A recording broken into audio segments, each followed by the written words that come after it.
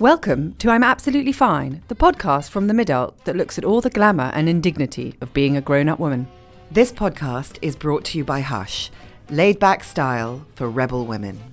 By the way, if you listen to this on a new app called Entail, E-N-T-A-L-E, you'll be able to see pictures, shop links, and generally have a really relaxing magazine-y experience.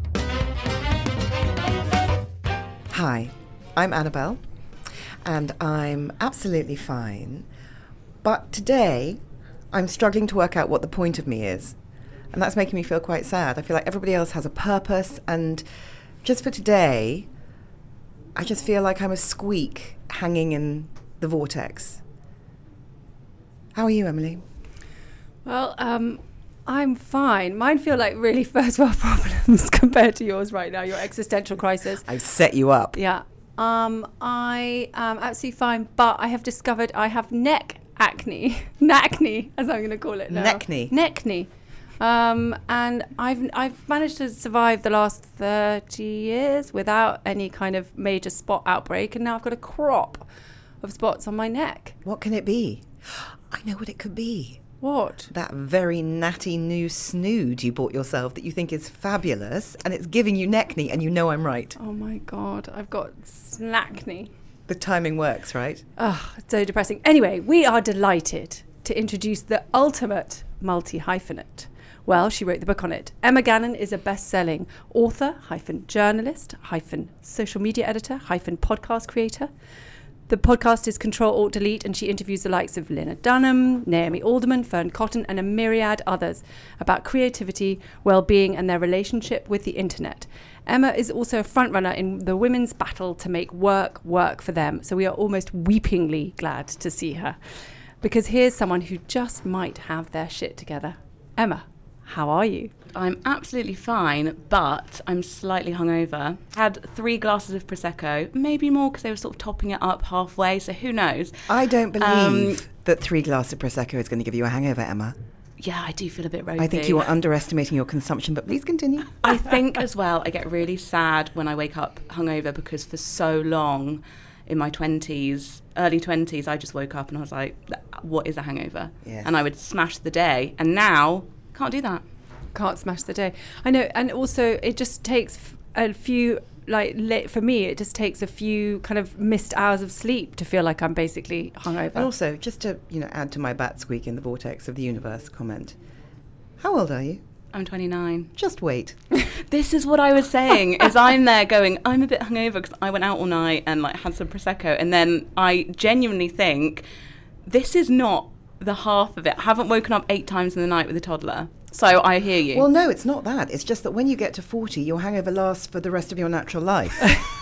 I haven't had a drink for 13 years and I'm still fucking hungover. Do you know what, though? My dad drinks quite a lot, but he has taught me that you should just have some water in between each drink and then drink a pint of water before you go to bed. We all know that. He's never hungover. We all know that, and none of us ever do that because we're too pissed. Why do we not do that? Also, if I drank that much water, I would just basically spend the whole of the party and the night in the loo. Emily famously has a bladder the size of a lentil. I love that this is now the most famous thing about me. It's like, hi, Emily, lentil bladder. And neck acne. Oh my goodness, I'm married, is all I could say. So Emma, we wanted to talk to you about the rhythm of your day, really.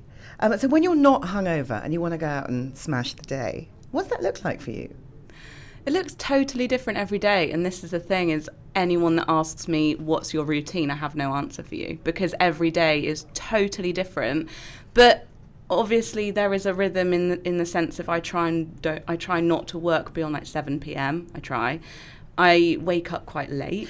I was interested to hear on one of your podcasts that someone, an expert in creativity, suggested that what you do is you get up and have breakfast like a human being, you work for an hour or two, go for a walk like a human being, maybe do another hour, then do something else that proves you're a human being, and then maybe another hour or two that sees you through to mid-afternoon and you're done. Yeah, don't over-egg the to-do list. Basically, I used to be that person. Anti-presenteeism as well. Just because you're at your desk doesn't mean you're productive, right? 100%. And I guess I don't want to be too niche about this, but I guess I'm a self-employed person who is working on content and creativity. So me sat at my desk just scrolling through other people's stuff, that's not going to help my career. I need to be out there going on a walk, coming up with the next thing. And I think a lot of success in this industry is thinking ahead, thinking about the future, looking outside of what everyone else is doing, looking outside of the rat race. And that time that looks like dead time to someone else is actually my most productive time. So do you have any sort of creativity hacks? If people need to, those times when I certainly get this, when I might look at a blank screen or be about to give a talk or something is about to happen where I have to prove myself in some small way, and I just realize that this is the moment when I'm going to be found out. This is my imposter moment. And how do you blast through that and, make the creativity happen? There's two things I do, and I don't know if these will resonate in any way because they're very personal, but have you heard of the author Tim Ferriss? He's a big podcaster in the US. I love him. He wrote the book The 4-Hour Work Week. Okay. Lol. But he is... like the sound of him straight away. He's great. He's a bit of a, what's his name? Tim Robbins? What's his name? Oh my God. Ferriss. No, Tony Robbins. Tony Robbins. He's a bit of a sort of hype man, but I really love him. And he says, when we are in the depth of confusion and imposter syndrome and we can't do it, you basically have to trick your mind that it's really easy. And his phrase is, what if this was easy? So you're about to start a presentation for a client, you're about to start your next novel, you're about to do X, Y, and Z. You have to kind of start from a place of, I think this will be easy. You just have to go in with feeling like it's not that complicated, which is hard to do, but it works for me. And then the second thing is I take myself off and I read the work of someone I admire. So rereading books I love, rereading something that makes me excited about creativity, reading a book I love by someone who is so good at what they do. I don't compare myself, I just go, oh my God, that's really inspired me. And switching comparison to inspiration is one of the things I've been working on for the last 5 years. How do you trick yourself to go, wow, instead of, oh, that means I'm shit? I think turning those little things on their heads is so useful, isn't it? Like we had a lot of conversations in the last series of the podcast about, being kind to our bodies, for example, as opposed to like taking it out on our bodies and being grateful, and that kind of thing. And I think with the mind as well, it's the same thing, isn't it? It's like, listen, instead of saying, why are you, turning it onto yourself and saying, why can't you do this? You mean exactly flip the switch and think, I can do this, or at least I'm going to give it a go and see what happens. And someone else has done it. There's an arrogance to that of this person's done it, so I can do it. I don't mean that. I mean, it's possible. This person has done it, and then I can do it. It's one of those things where we're all human. We are all capable of things. But it is amazing, isn't it, how some people can just soar on the wings of self-belief. That is almost enough. And they can just, and that in itself is an extraordinary catalyst for productivity, just, believing you can. Yeah, and I actually feel really sad at how rare that is. Yeah. And I do think I'm lucky. I think I do have that. I think I have an innate belief. And it's sometimes very small. I don't wake up thinking I'm amazing. I wake up thinking it's possible, though. And I think that's what started the seeds of many of my side projects, is just, I don't know, the excitement of what it could be. But that's actually, for me, a kind of almost the closest thing I've got to a religion is this belief in the power of possibility. That's all we've got, really. And what I do is, because I can't meditate, I'm too frantic, is if I'm feeling really mad and closed in, I will find a piece of sky.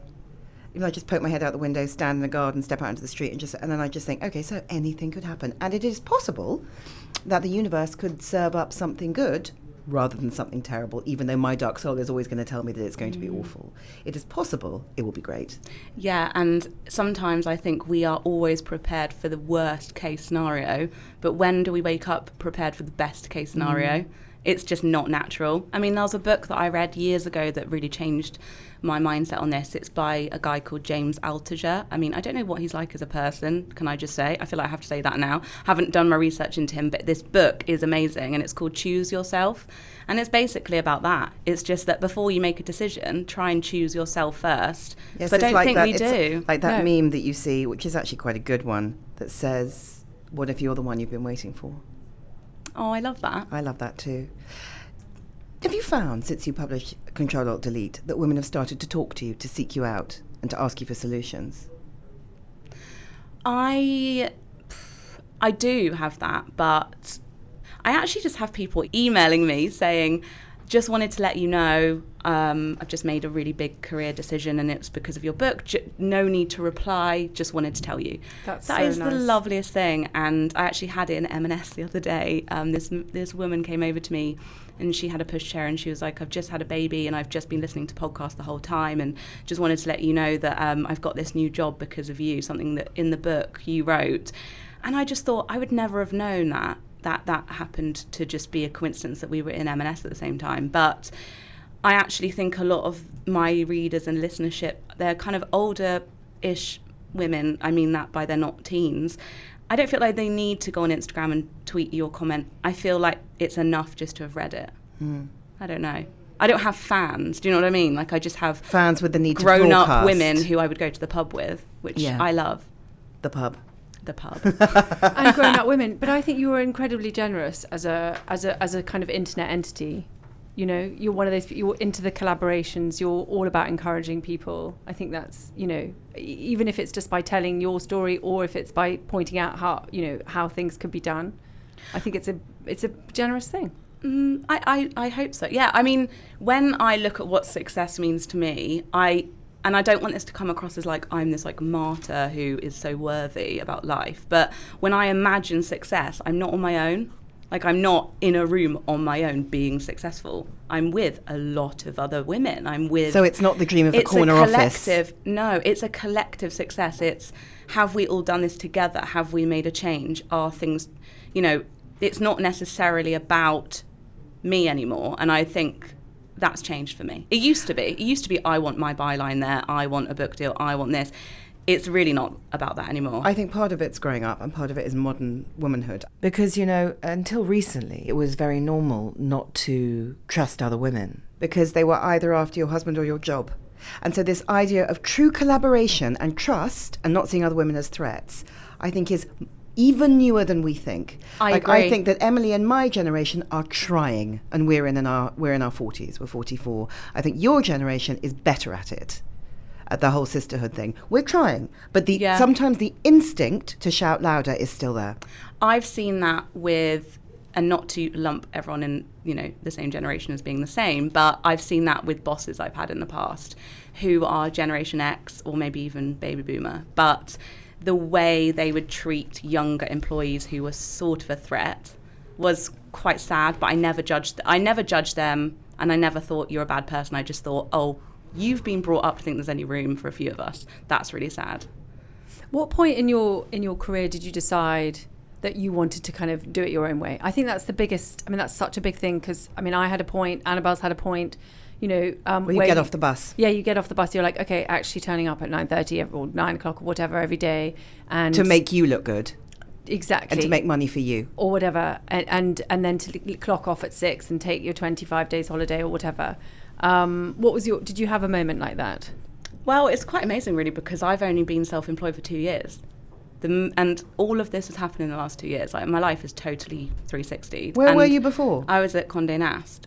And I was there January 2016 is when I left. I remember going home for Christmas and just thinking, what am I doing? Because I was brought up to be grateful to have a job. I didn't have like loads of money that I could borrow. I was graduating into a recession where I remember my lecturer at university when it came in and said 15% of you will get a job, the rest of you good luck, and left the room. So you're in a position where it's easy to believe that you didn't have choices. Oh, 100%. And I would go into the office on like £12,000 a year, my first ever job, and I was like, I'm so grateful I've got a job. I'm so grateful to even be on that salary. Like the brainwashing that does go into this being grateful to have a job. You are grateful, but that can keep you very, very small for a very, very long time. And you can look up in 5 years and go, what am I doing? So I was grateful to have a job for, 6 years up until 2016, where I thought, I've just got a book deal because of this blog I've been running for 6 years. Because I started my blog as soon as I got to London. I was making money. I was working with brands like ASOS. I was doing panels. I was going around the world talking about blogging. And yet I still needed this 9 to 5 at a mainstream magazine to feel like I was doing something with my life. And I'd be watching, YouTube tutorials on like how to be an entrepreneur, like late at night. And I was like, is this not telling you something, Emma? You're on YouTube every night typing in how to be self-employed. And yeah, I bit the bullet and did it. And thank God I did it, because I've had the best 2 years ever. I don't know anyone who's ever regretted that decision. It's so hard Which to is rip a really, off that plaster, now that I isn't say it? that, it's a really weird thing to say. Not one person who hasn't had more time, more fulfillment, and usually more money. Yeah, and if it doesn't work out, you could always go back. So Yeah, I you just don't made know. yourself more expensive. Yeah, which Okay. was always the plan. But it's like, again, it's the same thing. It's like we're obsessed with structures and where we fit into them, isn't it? And actually, once you smash the structure, whatever it is, and you go, oh, actually, here I've got all this room and space to breathe and to ideate. No, I can't say that fucking word. I used the word ideate in a document yesterday, and it's probably blown Emily's mind. Emily gets new words and then uses them ruthlessly. Once I talked about, I think, amplify and activate. Oh yeah, great word. You hit those quite hard for a while, didn't you? Yeah, I'm sorry, I'm ideating over here. You can still pronounce it ideating. I can't say it. Ideating. If you can't say it, maybe don't use it. Anyway, so we always think of really... Okay, fine. Right, I'm going to sulk now. While she's sulking, can we look through your handbag? Yes, of course. Now, isn't it compelling, the idea of a woman's handbag and how that might reflect the rhythm of their day and who they really I are? took out the No mouldy pressure. bananas and the mouldy receipts and the dead What flies. a beautiful red handbag. Talk us through that. So this red handbag is a gorgeous, very generous gift from a lovely woman called Charlotte Elizabeth, who is very inspiring to me. Can I just say, though, this bag is so beautiful. It's kind of, I think, like better than a mulberry kind of vibe. And she had a chronic illness with a very long name, which I'm so sorry, Charlotte, I can't pronounce. But she was very, very ill for a very long time and spent a long time in bed, genuinely so much time in bed that it was awful for her. And she started designing handbags from her bed, blogging about chronic illness, and then she got funding from the Prince's Trust, and she won a Prince's Trust award last year for her bags, because I think one of the royals has been seen wearing them. Basically, she's done a brilliant job with the marketing and the design. The bag and is I just beautiful. love her. It is beautiful. And I saw it as you came in, and I was like, oh, look at her beautiful bag. And now we know that it's actually worthy as well. Also, Doing some you good. know what? Karma. Cross the body bag. I mean, love if you're across the running body. around like a maniac, because I've got such big boobs, it makes me look like I'm a very aged Oh, you put it down the beauty middle. pageant contestant. Even a seatbelt makes me look like that. It's a disaster. Anything goes across my body. But in terms of convenience, under the coat, anti-mugger. Who would you be representing? Miss what? Miss what? Miss Shepherd's Bush. Miss Emotional Vortex. What would yours be? Mine would be Miss Multi-Hyphenate. You'll be Miss Yes. People, Miss People Pleaser, but not anymore. Is that all right? Sorry. Yeah. Oh, that's good. Okay. Now Okay. I didn't even get a chance to say that. But I do want world peace. let's look at the innards. Okay, so I was supposed to bring something.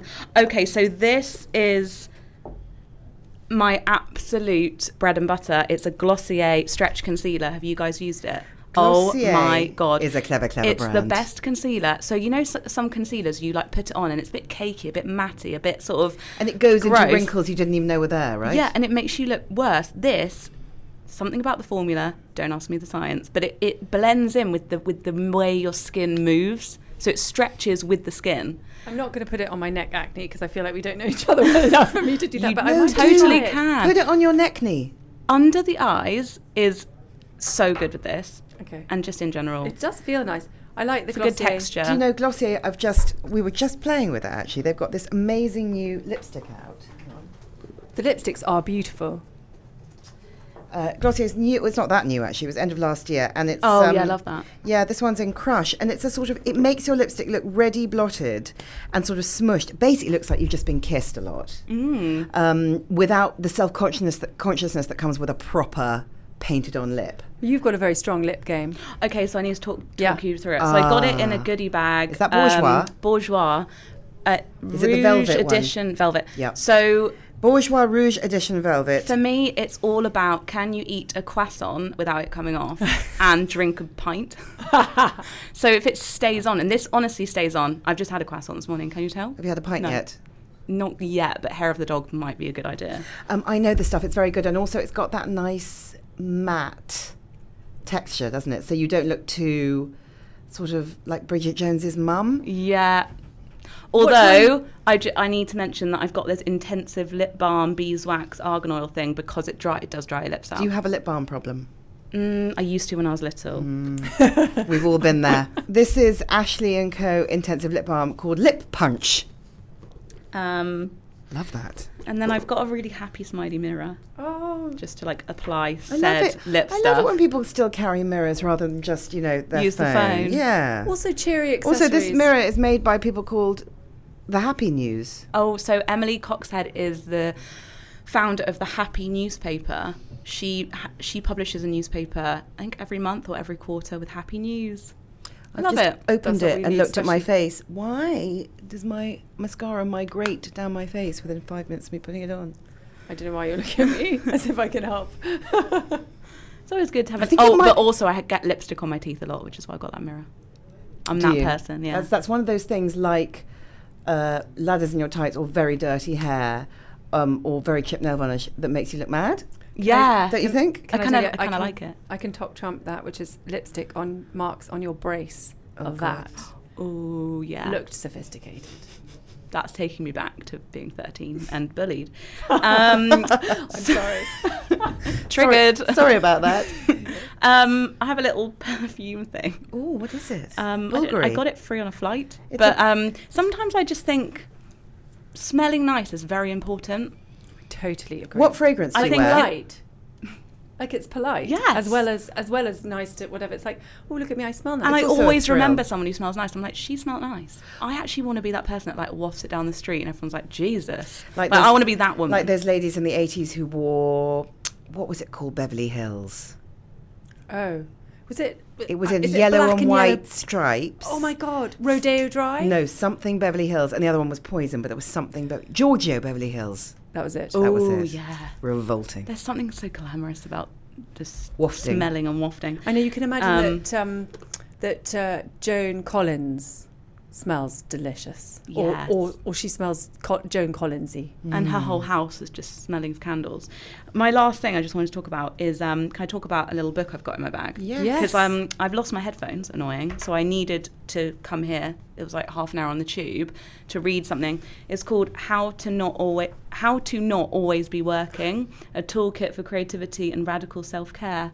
It's the cutest book in the world. Can we see? It's just lovely, and I need it. Do you know it says in this book it's got a list how to work better, and number one is do one thing at a time. And I've noticed in the past few months I spend a lot of my day saying quietly yet angrily, can I just do one thing at a time? Can I just do one thing at a time? It's amazing in life it's now a privilege to beg to do one thing at a time in your personal life, in your professional life, everywhere. Also, Totally. I'm a terrible multitasker. Like, Well, As in multitasking bad at it. is, Yeah. Yes. yeah, but it's proven to be bad for you and so unproductive and bad for our brains. I mean, one thing that kind of annoys me is when people assume that the multi-hyphen method is about multitasking. I'm like, they've got the same multi in there, but the book is all about doing one thing well. Just do many things, but just do one thing well Yes. at a time. Yes. Yeah, well, it's sort of crucial, isn't it? And what else is in there? Surely That's there about must it, be really. some Detroit. Oh, a glasses cleaner. Because I, we were just saying something that makes you look a bit unhinged, like the old lipstick on the teeth. I'm just like dirty glasses woman. Any photo shoot with a stylist is like, ugh, you're so gross. Finger smudges. Greasy Yeah, finger that's about smudges. it. And then my keys and some mascara. What's the mascara? It's not actually a very good one. It's Max Factor Fusion. Not a good one? Oh, I know why I need a new one, actually. Any recommendations? Yes. Depending on what kind of mascara you like. I like it to look really clogged and clunky. Okay, I'll tell you exactly what you need to buy. You need to buy one which is counterintuitively by Avon. Okay. And it's called Avon Mark Big Extreme Mascara. So I've got some in my bag. You can try it in a minute. Oh, amazing. And it will really give you some boom. I need that because I'm so blonde. I have no hair really, no eyebrows. No hair. I've got nothing really. But you've got a signature look. Blonde hair, red lips. Yeah, A and also you're not signature meant to overdo both, are you? You're meant to do either the bold lip and then faint eyelashes, or No, I don't think that's true. I think you're meant to do either a bold lip or a really heavy eye, but mascara doesn't give you a heavy eye. Okay. A lot of kohl and eyeshadow gives you a heavy eye. Mascara just opens right. your eyes So up, not don't you think? no eyeshadow with the red lip. Yeah. And then my Google Pixel Oh, see, now you're one of those people which is kind of hashtag spawn, but I do love Google But you Pixel. love it, don't you? And I've had it for 3 years. You're quite smug about it, as you see us all chained to our Apple. I was definitely an Apple girl, and I definitely loved it. And also because I'm a podcaster, iTunes was really important to me. Never thought I'd change. And then they gave me a free phone about 3 years ago, and I thought, I'll just give it to a friend. I'll just try it out for a week, and I've never turned back. Really, the camera is amazing, and I think as my personal outlook on it is, I use Gmail, I use Google Maps, I use Google Docs, I use Google. So all of the googly stuff is obviously way better on the Google phone. So Are you really good at tech? I mean, I don't know. I think I used to be, and I think now maybe I'm kind of a bit behind now. But I think I know enough. Does that bother you? I mean, the fear of sort of dropping enough stitches to suddenly find yourself sitting in a room unable to open the door or, start your car. That's slightly how I feel. I feel like in 5 years, will I just be a person who can no longer negotiate with the world or navigate through the world because I find tech quite scary? I think it's a real myth that the older you get, the worse you get with tech. I know so many people in their 60s who are amazing at tech. I think that's a strange stereotype. I don't believe that. How do you hang out with my mum? Yes, can't turn the telly on. I am Amelie on her telephone because she just kept texting the first person alphabetically all the time. So we changed it to me so that I could just get the texts. I mean, my parents are very on it and very savvy, and actually they taught me how to get this new banking app and categorize all my different things. I learn from them, they learn from me. I don't know, I just think they're actually the demographic, the over 55s, who spend the most money on gadgets in the home. Absolutely right. Yep. That's what the research says. And obviously they have more disposable income, maybe. The research also shows, I'm sure you'll know, that the Generation Xers spend more time online than the millennials. Yeah. I mean, so digitally engaged / obsessed / addicted. Yes. Hashtag winging. Did you see that Frankie and Benny's story a few weeks ago where they have banned phones from some of their restaurants because the kids had said they get upset that their parents are on their phones over dinner? But then someone said, well, Frankie and Benny's also serve massive milkshakes. Do they care about kids' health and welfare? Massive piles of sugar. Yeah. But no, parents are as bad as kids, aren't they? How do you cope with stress? It's a really good question because I think when I'm stressed, I'm not a very good version of myself. I'm very snappy. I send off emails too quickly. I try and cancel everything in my diary, which is a really weird, very sort of intense sign of anxiety flaring up with me. I will look at my calendar and I will email. So I work with an amazing woman called Kim who does all my diary management, and she helps me with my brand partnership. She's my fairy godmother basically, but I'll start emailing her going, can we cancel that meeting? Can we cancel that meeting? And she's like, why are you trying to cancel everything? And I'm just overwhelmed by life. But when I actually break it down, none of those things are that scary. We're talking a lot at the moment about how a lot of us find ourselves living in the overwhelm. It becomes the landscape of our lives.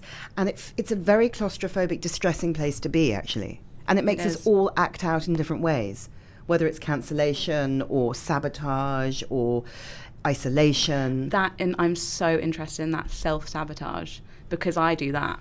Things are going so well, and to make myself feel more comfortable, I'll just mess things up a bit. I think that I'm better now at sort of spotting the red flags. Because I used to just melt down after, and now I think, oh, okay, have I gone for a walk today? Have I looked up? Have I done something that's not work related? Have I spent 10 minutes just listening to the spa playlist on Spotify? Oh my God, it's so good. It's just all these things. So I'm still learning, as is everyone, I think. Do you have any mantras that you live by? Any little sort of affirmations or sayings or beliefs that push you through the day in a happy way? That's a really good one. Well, one that I really stick to is this guy called Seth Godin. Don't know if you know him. He's a bit of a niche role model of mine, but he's a marketing genius in America. And he always says that you should always concentrate on making things that matter for people who care. And that's my kind of life mantra is I don't want to be everything to everyone. I don't want to have 1 million adoring Instagram followers, actually. I want to make something that I feel that matters for people that care, and that might be 100 people, that might be one person. I think I go into things of just like, what's this for? And that has really helped me. I know what you mean, because when Emily and I started the Midult, we were very focused on anxiety, and not just laughing about anxiety, but making people feel recognised through their anxiety. But there's this idea of the hot mess. And I feel like that's on trend right now. I agree. The idea that you're sort of, flapping around and you're slightly helpless, very feminine, quite fuckable, not quite coping, need to be rescued. It's like a fragile bird. It's another strand of that, exactly, of that kind of, that princess narrative, isn't it? Mm-hmm. Except for she's a slightly dishevelled princess.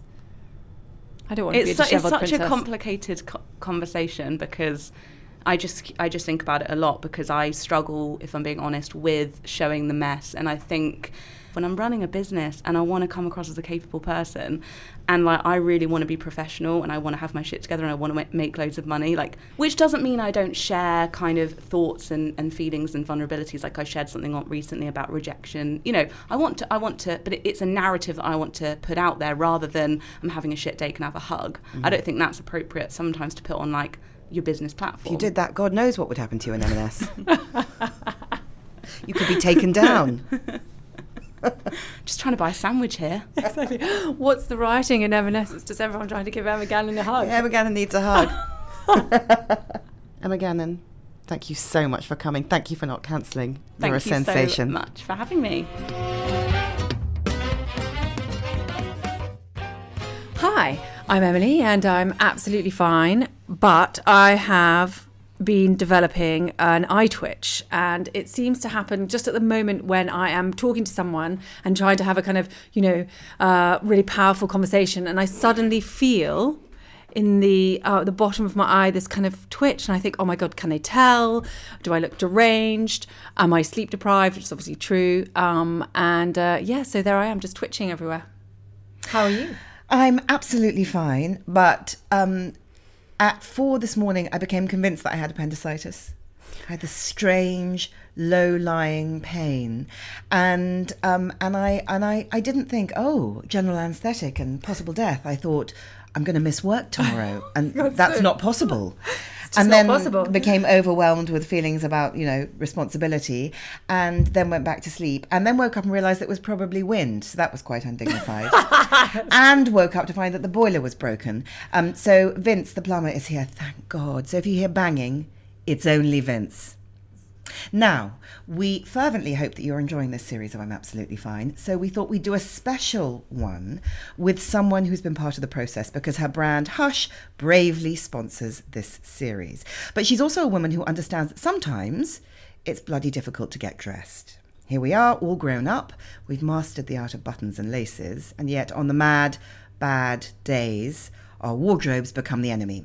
So we are very happy to welcome Mandy Watkins, the amazing Aussie creative director and founder of Hush, champions of laid-back style for rebel women. Mandy, how are you? I am absolutely fine, Annabelle, but I've just had braces put on, which you can probably hear. So here I am trying to talk to you without a lisp, but I have got a lisp now. We have a theory that every woman in their 40s wants braces and a tattoo. Emily has braces and 3 tattoos. Right. I want braces and a tattoo. Do you actually want a tattoo, or do you want... I want, or do you want the idea of a tattoo? But I'm not far enough down the line to actually have the tattoo yet. I think I'll get there. It may not be for another decade or so. Mandy, have you got any tattoos? No tattoos. Self-inflicted pain. I was not one of... Yeah, no. So no tattoos. And hating the braces. Are you hating it? Hating the braces, yes. I wanted to wear my braces. I've got Invisalign as solidarity band, but wouldn't let me. Right. So you've just got them on the bottom. Is that for like midlife snaggle fan? I found one dentist that said you don't need them on top and bottom. Every other dentist I went to said you need them on top and bottom. I found the one that said you don't need them on top and bottom, just bottom. So that's the one I've gone with. But I always think, aren't jaws like boobs? Don't you have to look at one half to look at the other half? Yeah, I think yes, possibly, but not according to him. So I'm going with him. I'm slightly worried it might be like when you decorate one part of a room in your house and then it makes the rest of the house.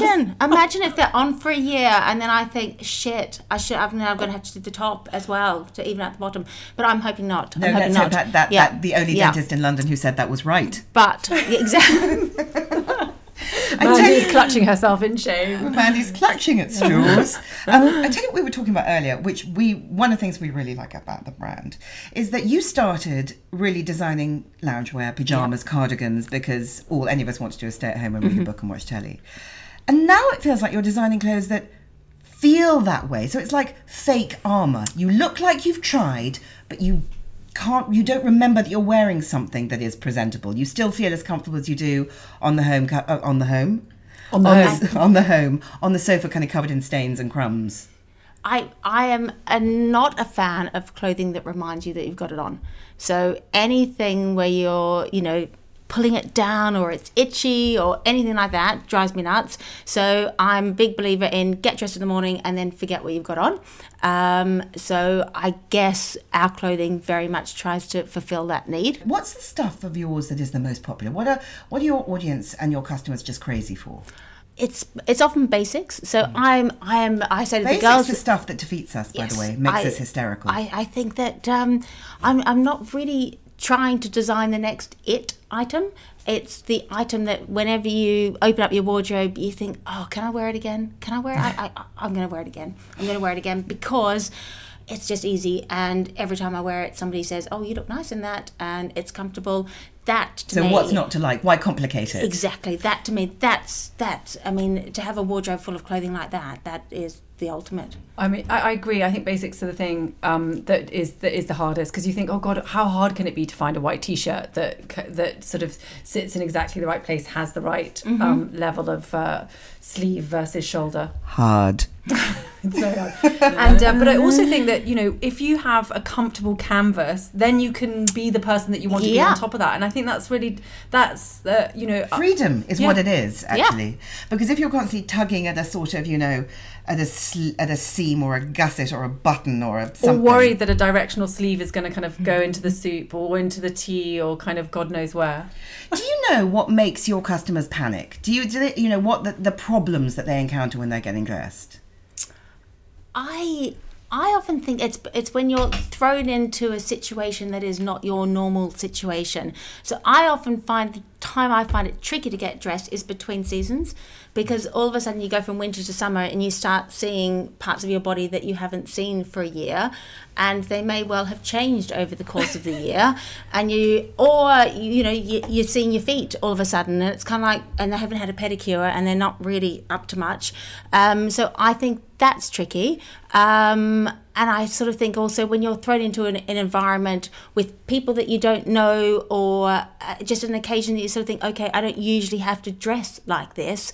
I think that makes people feel quite intimidated. I agree, totally unnerved. I know Annabelle has a really good theory about when we suddenly have heat waves and then you go outside and everybody looks insane. I think that Londoners in heat wave look like they're in fancy dress.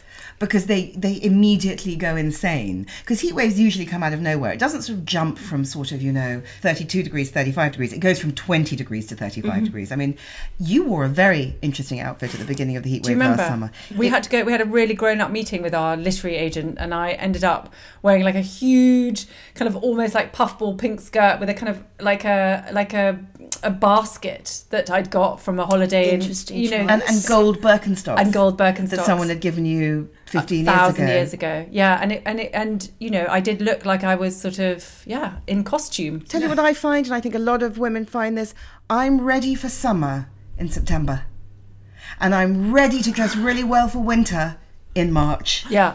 It takes me that long to finally think, I've got my outfit sorted. But also, don't you get that kind of tingly feeling every now and then when you look at your wardrobe and you go, I am so done with all my... I cannot put any of that stuff on again. I'm really excited for this stuff that's sort of that's bubbling around. Well, I don't get that, because my new thing is I wear the same dresses all year round with or without a coat. I think that's the best thing about dresses, is that we have been able to, or the recent vogue for loads and loads of dresses, is that we've been able to just wear them with polo necks and Also, tights. it's one thing. So yes. if I look at Mandy today, who's wearing some very cool boyfriend jeans and a very nice white T-shirt that might be the perfect white T-shirt, and a sort of pale, peachy, nudie coloured jacket, I think, that looks very nice. You've thought about three things. The same reason. But I'll tell you what else you've got on the table. I like those pink glasses. Yes. Some rather glamorous spectacles. Talk us through those. I have got we're about to start selling them, largely because I've got a bright pink pair, and I bought them, and when I came home with them, I put them on, and my daughter said, "Seriously? You're not?" And I said, "Seriously, I am, sweetheart." And the number of people that have stopped me in her company and said, "Oh my God, I love your glasses. Where'd you get your glasses from?" And she looks at me every single time. And so I thought, okay, well, if so many people love them, then we'll sell them. Then it's easy for people to find them. I have a theory that glasses are one of the things in life that should not be taken seriously.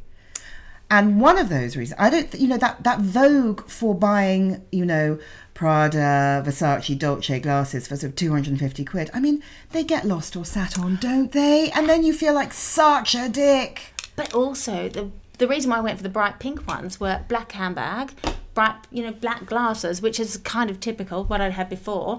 Can never find them. That's how I feel about wallets and purses. I think it helps to have a bright colour. Yes. One, because it's happy making. Yes. And two, because you don't have to do quite so much rustling, which A, makes you feel mad, B, makes you look mad, and C, if you happen to have a manicure, which I don't, ruins it. And the other thing, I think, when we were brought up, to believe that somehow transforming our outfits from day to night and from office to bar would be a really big part. Yeah, no, that's earrings, isn't it? It's That's earrings just and shoes, isn't it? Earrings. Yeah. I mean, and maybe shoes if you're being fancy. Yeah.